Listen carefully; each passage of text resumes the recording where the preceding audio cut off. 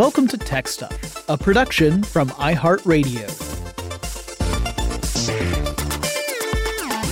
Hey there and welcome to Tech Stuff. I'm your host, Jonathan Strickland. I'm an executive producer with iHeartRadio and I love all things tech. And you know, when I posted on Twitter the other week that I was soliciting topics for upcoming Tech Stuff episodes, Adam, whom you can follow on Twitter, he has the handle @DeadTechnology, he's also a podcast producer himself, he suggested I tackle Essential, also known as Essential Products. Folks in the tech sphere know it as an upstart phone company that recently went out of business. People outside the tech sphere may have never even heard of it. So today, I'm going to tell you the story of Essential Products, where it came from, what the company accomplished, and then what happened in February 2020 and why it shut down. Now, the story starts with some major unpleasantness, but it's something that we absolutely have to mention because it plays such an important role in the story of the company itself. The founder of Essential Products is a guy named Andy Rubin. He was one of the co-creators of the Android operating system, also the developer of the Sidekick and tons of other stuff. He had co-founded Android way back in 2003, years before consumer smartphones were even a thing, really. There were smartphones around, but they were almost all marketed toward executives. It wouldn't be until 2007, with the introduction of the iPhone from Apple, that we'd really see a more consumer-oriented smartphone. Don't get me wrong, this is not the Android story. I have covered the Android story before, so let me give you the highlights. Google acquired Android in 2005, just 2 years into that company's existence. The company kept the development of its smartphone operating system hush-hush, only even acknowledging it after Apple had debuted the iPhone in 2007. Then Google announced that it was taking a very different approach to Apple. While Apple was creating both the operating system and the hardware, starting with phones and later doing things like the iPad, it would all run the same operating system, but Google was going to create an operating system that could run on an entire spectrum of hardware from multiple manufacturers, leaving it up to the manufacturers to choose whether or not they wanted to incorporate Android into their products or to go with some other operating system solution. In other words, Apple was going for a curated, purpose-built approach, and Google was going for a more broad spectrum strategy. The first Android smartphone wouldn't even arrive until 2008, a year after the iPhone's appearance, and Android had a lot of catching up to do. But that broad spectrum approach meant Android could appear on lots of different mobile phones at a lot of different price points on multiple carriers from multiple manufacturers. It meant that people who wanted a smartphone but they couldn't afford the more premium iPhone, or maybe they weren't an AT&T customer. I mean, keep in mind, for the first couple of years, iPhone was exclusive to AT&T in the United States. Well, they could opt instead to go for an Android phone, typically at a lower price point. And since Apple has a reputation for charging more for its products, this wasn't really that unusual. In 2010, Android phone sales were outpacing iPhone sales. By 2011, Android phones were outnumbering iPhones in the United States. And by 2013, the Android operating system represented an 80% market share of all smartphones out there. The OS really made up for lost time. Meanwhile, Andy Rubin was now a high-level executive within Google. He transitioned from overseeing Android to heading up a division within Google focused on robotics. He would leave Google in 2014, and in 2015, he would co-found a venture capital firm called Playground Global, and the tech company Essential Products would follow a little bit later. It wasn't until 2018, with an expose in the New York Times, that the world at large learned more about his departure. The details would throw major swerves at the companies he was working with. And those details go back to the major unpleasantness I alluded to earlier. According to the expose, in 2013, Rubin coerced a fellow Google employee into performing sex acts. And I should add that Rubin himself denies this story, but Google led an internal investigation that must have found some credibility that Rubin was guilty of some form of misconduct, or otherwise concluded that having Rubin on staff was untenable, as Larry Page himself, then the CEO of Google, told Rubin to resign. Rubin had recently been awarded $150 million worth of Google stock, and in fact, according to The Verge, Rubin actually received that stock award while this investigation was underway, which is pretty phenomenal. Now, according to GQ, Rubin wouldn't see any of that money because the directive for him to resign would mean he'd have to leave the company before those stock awards would actually vest. So he didn't see that $150 million. However, Google would famously pay Rubin a whopping $90 million exit fee. The public-facing story was that Rubin was leaving Google on his own accord in order to pursue opportunities in creating new startups and making new investments.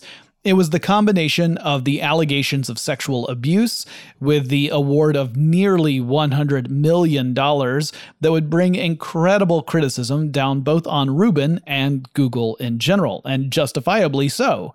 The ramifications of this decision are still having incredible effects to this day, and the culture at Google continues to be shaped by the whole story and the fact that top-level executives at Google were covering up sexual harassment allegations and other awful things that involved quote-unquote top performers at the company.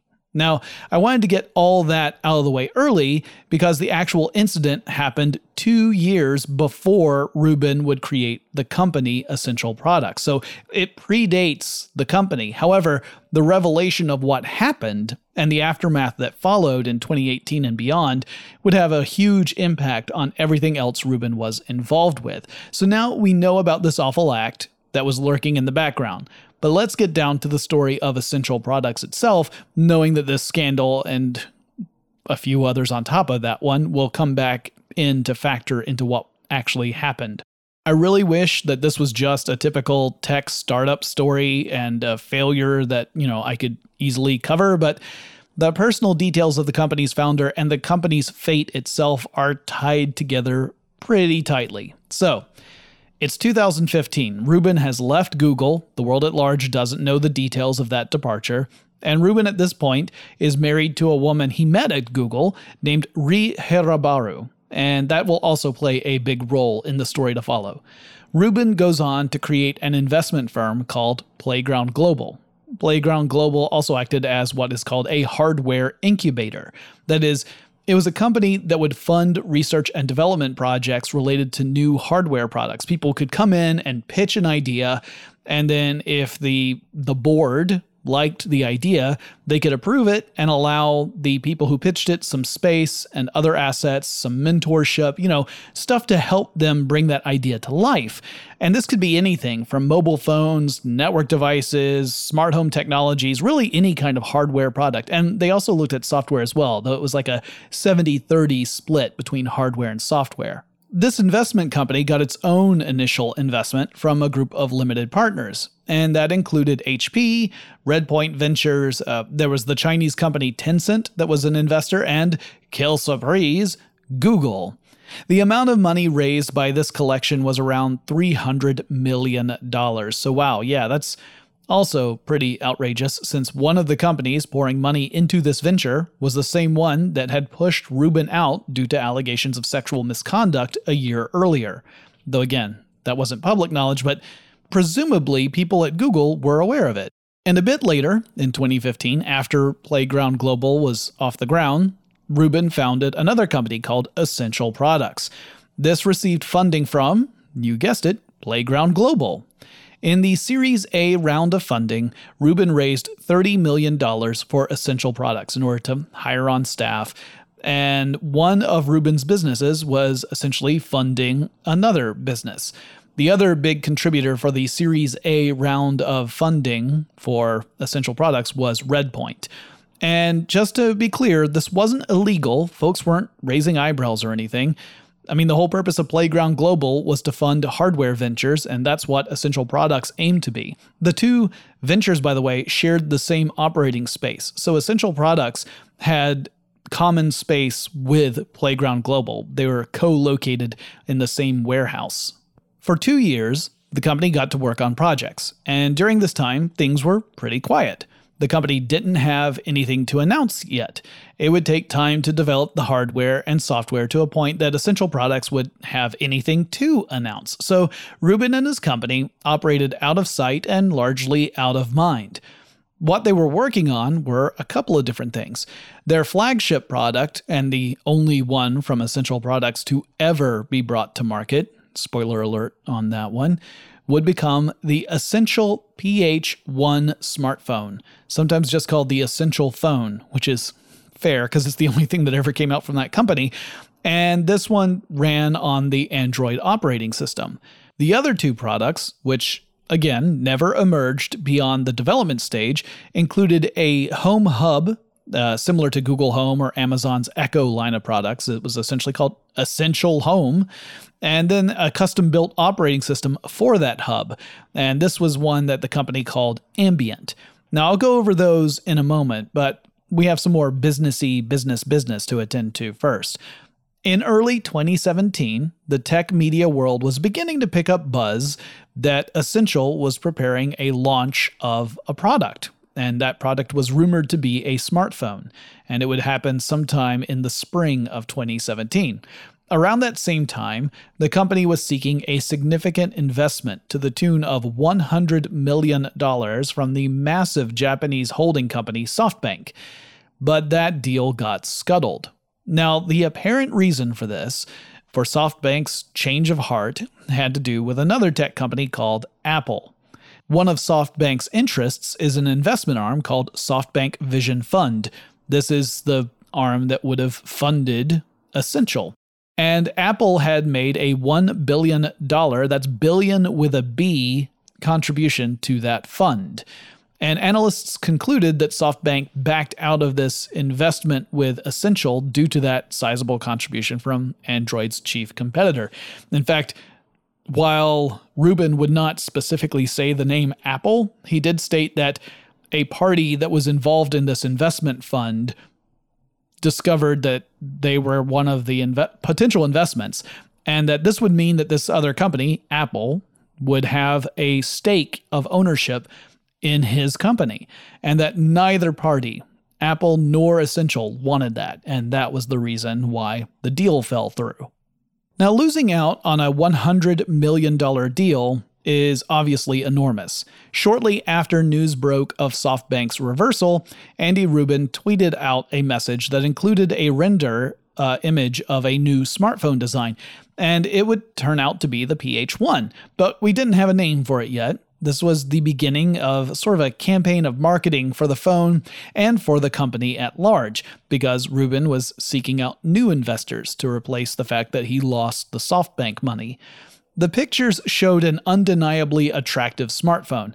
The device had an extremely thin bezel, and the word bezel comes from the world of jewelry and watches. It refers to the ring of material that holds in place the innards of the thing, sometimes like the glass cover of a watch or a jewel in a setting. So with smartphones, it's the frame that holds the screen in place. And older smartphones had really wide bezels. And in turn, that eats into the potential screen size. Or if you want to have a really big screen, it means you have a really big phone because of that bezel. The phone in Rubin's tweet had an extremely thin bezel, creating a sort of edge-to-edge appearance for the phone's screen. Now, this was not the first smartphone to go that route, mind you. Sharp's Aquos Crystal phone, which launched way back in 2014, boasted a bezel-less screen. The Essential phone also appeared to have no 3.5mm headphone jack, which would be confirmed later. And again, this wouldn't be the first smartphone to ditch the headphone jack. That would require people to invest in either Bluetooth headsets or use a dongle adapter to plug into the USB-C jack that was on the phone and then use wired headphones through the adapter. But other smartphones like Apple's iPhone 7, which had launched in 2016, also didn't have a 3.5mm headphone jack. And the headphone jack required more space and resources, including power supplies and stuff like that. And that takes up valuable space inside a phone. So ditching it was a somewhat controversial decision when it first started to happen in the industry, because a lot of folks like yours truly were dinosaurs. We were still using wired earbuds, and we get real grouchy about the fact that we didn't have those anymore. We couldn't use them without a dongle. or that we had to say the word dongle. But more people begrudgingly accepted that this move actually meant that phones could be thinner, lighter, and that they could dedicate the space that would have gone to the headphone jack to supporting other stuff. So sometimes progress is painful, but later we're thankful for it. Now, the headphone jack thing wasn't entirely clear from that first tweeted photo, but the image, first shared on March 27, 2017, would be the first taste of what was to come. And it helped Rubin get other investors to line up to take the spot SoftBank would have held. So essentially, he was able to get new investors for the Series B round of funding. That round of funding would be official in June of 2017, but I'm not quite at that point just yet. At the end of May 2017, just before the Series B funding round would become official, Rubin would take the stage at the Code conference, and he was interviewed by Walt Mossberg. And it was at that presentation that he would reveal more information about his company's plans, and their planned products. More on that in just a moment, but first let's take a quick break.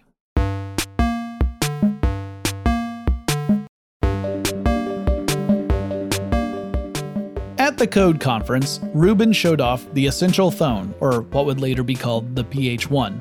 He explained that the bezel of the phone was made out of titanium, and that the reason for that was because he needed a really strong material that could stand up to the typical forces a phone might experience without buckling, because other phones around this time were usually made out of aluminum, but aluminum would dent if it had been made as thin as the PH1's bezel had been.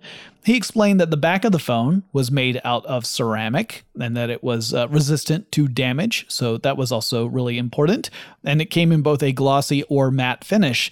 He also explained that the camera on the phone was behind the screen itself, so if you look at a photo of an Essential phone, you'll see that the lens of the camera is at the top center of the very top of the screen, with the screen actually wrapping around the lens. It's not in its own section, like its own little black band at the top of the screen. The screen is both on the left and right of the lens as well. So it'd be in the center of a notifications bar, in other words. Of particular interest was a pair of magnetic pins on the top back section of the phone, and these were designed to interoperate with various accessories for the Essential phone. So rather than plugging an accessory into a port, you could snap it on. You would align the pins on the phone with the pins on the accessory, and the magnets would click together. The accessory would just snap into place, and the phone would detect the accessory through a wireless connection at the same speeds as USB 3. So that would mean that this accessory would draw power and other capabilities from the phone, and it could in turn enhance the phones. This would mean the accessory would draw power from the phone, as well as tap into the phone's networking capabilities, but it would also enhance the phone in some way. So what kind of accessories are we talking about? Well, the one that got featured in that talk and in various reviews and news articles for the phone was a 360-degree camera accessory. It looked a little bit like a periscope for the phone. So you would snap it on with these magnetic contacts, and the phone would detect the accessory. You would be able to capture 360-degree photos and video using the camera. When you were done, you could just remove the camera from the back of the device, just pull it free, and then you could snap on some other accessory if you had one and you wanted to. And Rubin's point was that he was pushing devices to move toward a truly wireless kind of future. One where you wouldn't need any ports at all in a phone. You would charge your phone wirelessly, and you'd use a system like these contacts to enhance the phone's features. And this was a big selling point in the philosophy of Essential. For one thing, in an ideal manifestation, you could buy a basic phone, and through this interface, you could boost its capabilities with various peripherals. And this was the underlying principle of modular phones in general. And this also was not a brand new idea. I don't want to suggest that Essential invented this. Other companies, like Motorola, had toyed with modular phones, but it hadn't really gained much traction. And honestly, it still hasn't when you look at the current market. But another way to look at it was that the wireless data transfer technology meant that for future devices, the company could place the contact points in a different position on the back of the next phone, for example. And the older peripherals would still work with the new models. One of the downsides of other modular designs, at least according to Rubin, is that they frequently involved physically connected modules that make up a phone. But then if you redesign the phone form factor, then those modules won't connect. They don't fit with the new form factor. By making this sort of a magnetic contact, you could, as long as you kept the same pin arrangement, you could place that wherever you wanted along the back side of the phone and still be able to snap stuff to it and presumably still be able to use older peripherals with newer models of phones. So it was a kind of future proofing. For another thing, getting rid of ports means that you could, in the future, do stuff like create form factors that are more resistant to water and dust and other stuff that could work its way into the electronics of a device that has an open port. So you could create a sealed electronic system that could be far more water resistant or even potentially waterproof.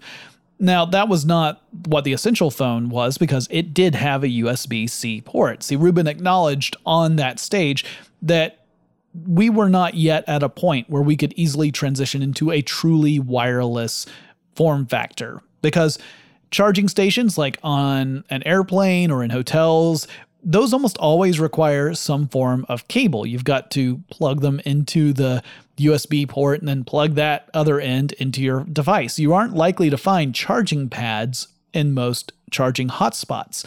So the Essential phone had a USB-C port for that reason. And it was a compromise made in an effort to try and transition electronics to a more wireless approach. Let's get to some of the specs of the Essential phone. So it was an Android phone, but without a lot of the added stuff that was found in phones from other manufacturers and on various carriers. Another selling point for Essential was that users could expect a stock Android experience with as little added-on software, often referred to as bloatware, tacked on. With some Android handsets, you're dealing with stuff that gets added on by the hardware manufacturer as well as whatever phone carrier you're using, and this all can bog down a phone's performance, and users typically don't care for it very much. A lot of it tends to replicate various applications, and so you don't really need it all, and often you can't remove it. Rubin did not want that to happen with his phone. The phone's processor was a Qualcomm Snapdragon 835, which is an 8-core processor running at 2.45 GHz clock speed. It also had an Adreno 540 graphics processing unit. It sported 4 GB of RAM, had 128 GB of data storage space, did not have a memory card expansion slot. It had two 13-megapixel rear-facing cameras capable of shooting 4K resolution video at 30 frames per second. You could set the frame rate higher, but doing so would reduce the resolution. So you could shoot up to 120 frames per second, but that would make the resolution 720p, so you've downscaled quite a bit. It also had a forward-facing camera that could shoot at the same resolutions, but it was an 8-megapixel camera, not a 13-megapixel like the rear-facing ones. The Essential phone supported Bluetooth 5.0 LE, the low-energy Bluetooth standard that would draw less power from the battery. It had NFC chips, near-field communication chips, had Wi-Fi compatibility, obviously. It had a rear fingerprint sensor for unlocking the phone and for authorizing purchases and stuff. And it came in a variety of colors, from pure white to black moon to ocean depths, because of course those were the names they used. Rubin revealed that the phone was available for pre-order at the cost of $699 US.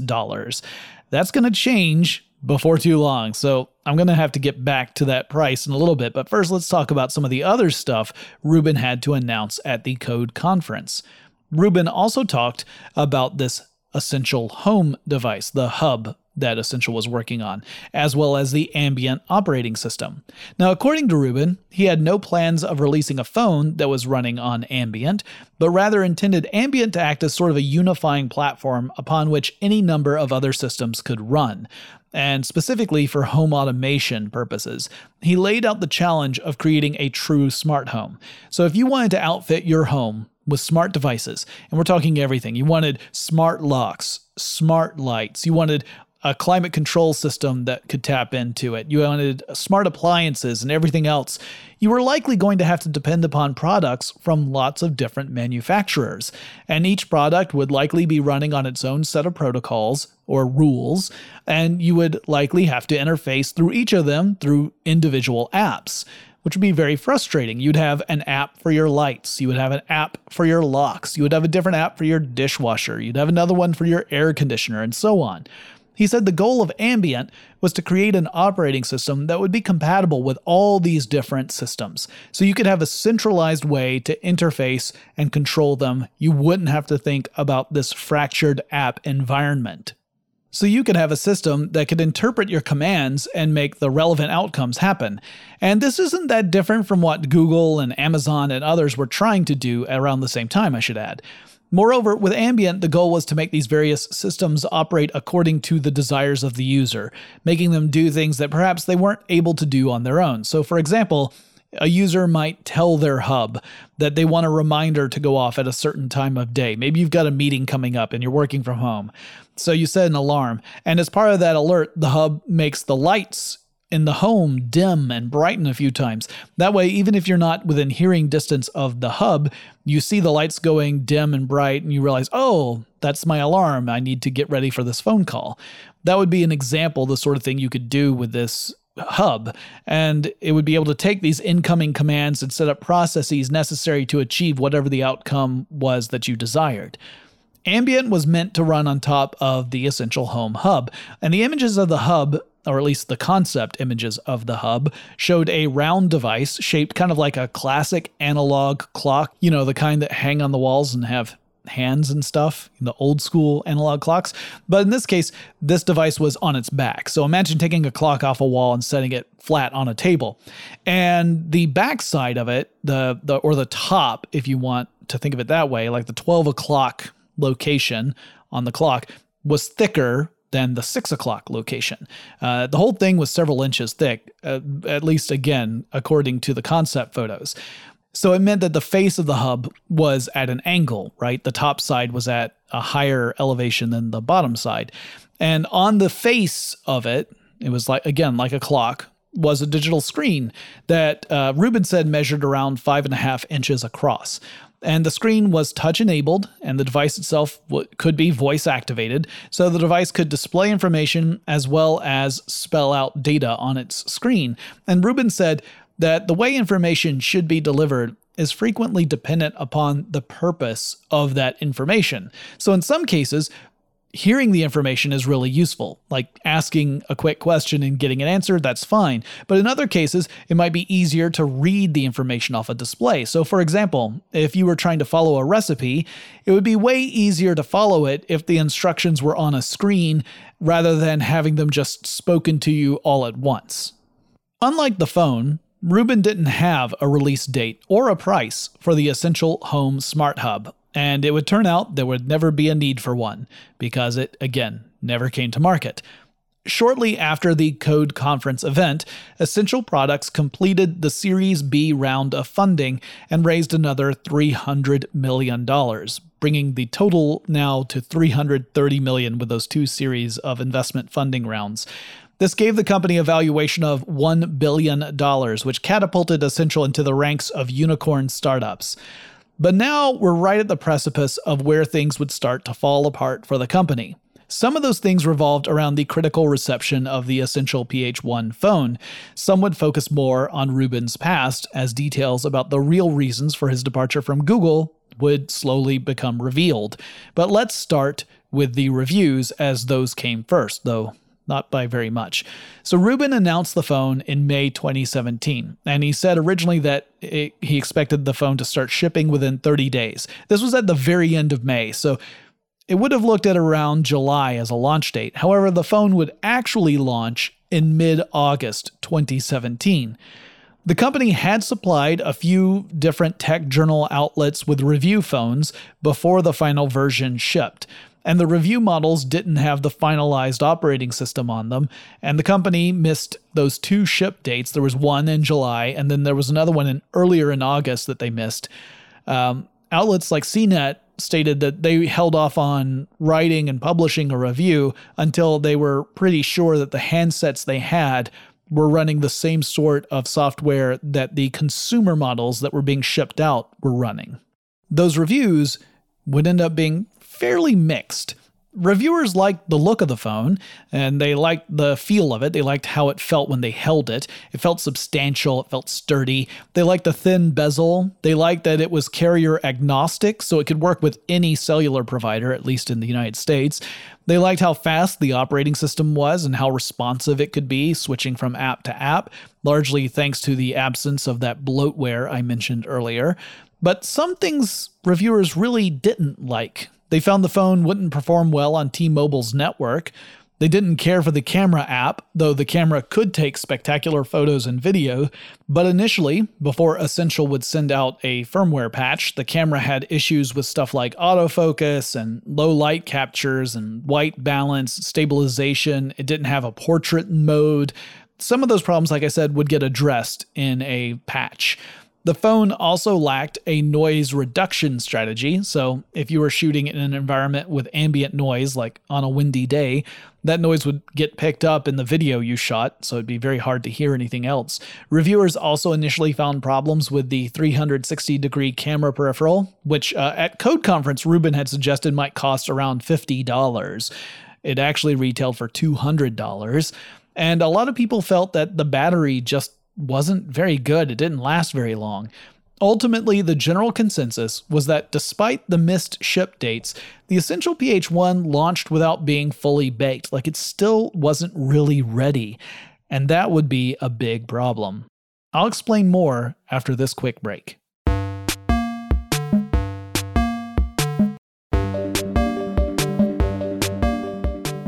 So, the Essential PH1 launches after missing a couple of dates, and reviews are mixed, and because it's not tied to a specific carrier, it gets no support from the major cell service providers. It's not occupying prominent displays in places like Sprint or T-Mobile or AT&T or Verizon stores. Customers don't flock to the phone. Sales are slow. It was not a great start to Essential's plans of making a coherent tech ecosystem. And while the company would fix several of the initial problems of the PH1 a few weeks after it launched, the damage had really been done already. However, that damage would be compounded in late November 2017. That's when an initial report first broke the news that Ruben left Google not because of some sense of wanderlust like he claimed at the Code Conference, but a totally different kind of lust. And again, it would be another year before we would get the New York Times expose where more details would really come out. But the word early on was that Ruben had left Google after he had had an inappropriate relationship, an inappropriate and undisclosed relationship with a fellow Google employee that was totally not his wife. And his wife also was a Google employee, but that part was, known and fine and everything. This was a different relationship. Ri Hirabaru, the aforementioned wife, had begun divorce proceedings against her husband back in May 2017. That was the same month as the Code Conference. Now, that information hadn't really hit the news outlets at this time. The divorce process was a really ugly one, and it would just get uglier, as his estranged wife would later file a separate civil lawsuit against Ruben that would claim the former Google executive had been running a sex ring operation, that he had failed to disclose his actual finances, and that he had coerced Ri into signing a prenuptial agreement on top of a ton of other stuff. So if you really want all the salacious details, you can actually find lots of articles about it. Suffice it to say, the allegations are many and lurid. But at this stage, not much of that had been revealed other than this article that said Ruben had been forced to leave Google due to an investigation into allegations of misconduct at the company. Right around that time, Ruben requested leave from the Essential board of directors so that he could, quote unquote, attend to some personal issues. and the board granted that request. Now, as far as I can tell, he had no formal departure from Playground Global around this same time. Remember, that's his investment company. So Rubin was gone from Essential for just a couple of weeks. He took his leave toward the end of November 2017, and by early December 2017, he was back. So why this quick rubber banding? Well, Essential wasn't doing so well. The lackluster sales of the PH1 were a real source of concern for the company. Rubin's return was, in part, a way to address investor concerns about Essential's future. The revelation of the real reason for his departure from Google, even without all the details that would later follow, couldn't have hit at a worse time for the company. What Essential really needed was someone in a leadership role who could be viewed both as a visionary and someone who would reliably be in charge. And Rubin was still viewed as a visionary, but in the wake of these revelations, the reliability part was more in question. Essential would reduce the price of the PH1 by $200, so they knocked it down to $499 in the United States. And before a year would pass from the launch of the phone, the price would get knocked down again. It reached around $350 on Amazon, which meant that it was being marketed at a 50% markdown at that point. Yikes. And there was no word about the Essential Home Smart Hub or the ambient operating system. The company was in a type of information lockdown. They weren't really saying anything much at all about what was in development.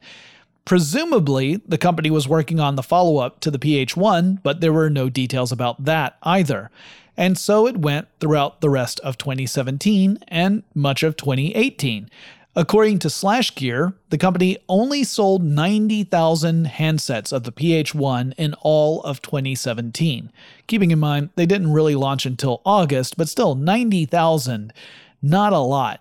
Essential's flagship phone eventually sold out. The company announced that they had no intentions to manufacture more of them, and that makes sense. They had to cut the price down to half by the time they finally sold out, so my guess is that making more of them would have been a money-losing process, and that it probably made more sense internally to focus on the next device rather than try to continue to push a failed device, at least one that had failed in the sense of market reception. And then the latter half of 2018 came, and with it, the double whammy of Rubin's ex-wife filing that civil lawsuit and the expose in the New York Times that contained way more details about Rubin's alleged activities that led to his dismissal from Google, and more. Plus the added piece of information that he had left with a $90 million exit package. That bit of information would inspire thousands of Google employees to participate in a walkout, protesting the company's tolerance for sexual misconduct perpetrated by quote-unquote high-performing employees. This was one of the big stories to play out during the early days of the #MeToo movement, along with equally high-profile stories out of companies like Uber. And Rubin's story was front and center in this discussion. Now, I imagine that those revelations made it even harder for Essential Products to secure investment money. Rubin had always been pivotal for landing those deals because he had previously had a really good reputation as a co-founder of Android, and his reputation at Google until 2017 appeared to be a very upstanding one, and it gave him a lot of cachet among investors. They were all eager to back the next runaway success, the way Android had turned out to be. They wanted to be on the ground when the next one happened, and they really believed in Rubin. Now, Rubin, mostly through his lawyer, denied many of the allegations that were made against him, but the New York Times piece was pretty darn thorough, and the civil lawsuit brought up even more allegations, including a charge that Rubin had intentionally misled his ex-wife about his finances when he convinced her to sign that prenuptial agreement. On that front, the matter became a story about an accused ex-husband who may have been involved in a lot of unethical and potentially illegal activities, and an ex-wife who was accused of trying to work around a legally binding prenup agreement. So like I said, this got super ugly. That civil lawsuit would eventually be settled out of court, and we never learned the details of that settlement. Now back on the company front, Essential was still in business, but things were not great. The company had seemingly abandoned the Smart Home Hub project and the Ambient Operating System project. There were no signs of an Essential PH2 phone. There were rumors that Rubin was looking to sell off the company, even in the middle of 2019, but apparently no suitable suitors came a-callin'. In the spring of 2019, Rubin quietly resigned from Playground Global, that investment firm, but he stayed on with Essential Products. His departure from the investment and hardware incubator firm was not widely reported until a few months later. In the fall of 2019, the company broke radio silence to announce a new product in development. This was Project Gem. Technically, it's a smartphone, though at casual glance it looks more like a remote control. It's long and narrow. It does not fit the more established form factor that you think of when you think of the word smartphone. The front of the device is a screen surrounded again by a thin bezel, kind of like the PH1, except again, it's long and narrow, not in your typical smartphone shape. And applications appeared to be represented as cards or tiles, implying users would use touch commands to scroll through apps rather than selecting an icon on a screen. Now, according to earlier reports from Bloomberg, this phone's user interface would rely more on voice commands than a typical smartphone would. And there was a small section on the back of the phone, a little round section, looked like a touch sensor or a fingerprint scanner. And the general thought was maybe this was an activation for voice commands, kind of like a walkie-talkie button. The company released at least one video showing off the concept of the phone running productivity apps, and I gotta say, I was not blown away by this video. It looked awkward to me, particularly the on-screen keyboard, which had sort of a diagonal layout, which was necessary because, again, the device itself is narrow, so it's not wide enough to fit a keyboard and QWERTY layout across the screen. And that's about all we know as far as Project Gem goes. It didn't get far enough for us to learn very much more. And that's because while Essential announced the Project Gem device in October 2019, the company itself would not last very much longer. On February 12, 2020, Essential said that the team had taken Project Gem as far into development as it could go, but they had no route forward into the marketplace, and that the project was scuttled, and the company itself was shuttered. Essential was non-essential, I guess. Now keep in mind, this was February of 2020, which is early enough to be before the real impact of the coronavirus and COVID-19 would take hold. The company was already struggling enough as it was, so my guess is that if they had decided to try and tough it out a little bit longer, they would have still had to call it quits once the scope of the coronavirus outbreak became better understood. So what actually happened? Well, if I had to guess, and I do, because there aren't a lot of reports about this, I would say that Rubin's presence became toxic as far as raising money for the company goes. And the failure of the PH1, exacerbated by details of Rubin's departure from Google, was a huge blow. If it were not for the stories about Rubin's departure, he might have been able to secure more investments. A company's first product is rarely a runaway success after all, and the vision Rubin had was one that investors could really still get behind. But I think the increasingly gross stories about his alleged conduct discouraged investment. While I don't know if he left Playground Global, that investment hardware incubator firm, or if he had been asked to leave, I suspect that Playground really wanted to distance itself from its co-founder and focus on other projects. So that also meant that Playground Global wasn't going to be backing Essential any further. They didn't want to have that PR albatross around their corporate neck. And so Essential and Playground, because they were sharing the same workplace, I imagine there was a lot of pressure for Essential to move out as well. Again, to actually make physical distance between the two companies. This, again, is me using conjecture. I don't know any details for sure about this. I suspect that the Playground partners were eager to get more distance from Rubin. In addition, Project Gem was such a dramatic departure from what people expect with smartphones that I think it failed to capture a lot of excitement. It was more like a befuddling kind of response. So you had a company with a leader who was increasingly seen as being an anchor, as far as PR is concerned, and a product that no one was really sure would be met with enthusiasm if it ever made it to market. And you had a company with dwindling capital because their first product was a failure. It was a flop. And it's not a big surprise that the company ultimately folded. It's a shame for a lot of reasons. I don't want to see people lose their jobs, especially with the timing involved, right? Losing your job just as the coronavirus outbreak starts to become a dominant thing in the world. Very, very hard for people. The ideas that were behind all these products are really intriguing. I mean, they're good ideas from a technological standpoint. As for Rubin, man, I mean, if the things said about him are true, even if half of them are true, I don't really mind if he just sort of fades away from the public consciousness. Because while he might have great ideas as far as tech is concerned, everything I've read about the person really makes me think it would be best if we all just took a break, you know?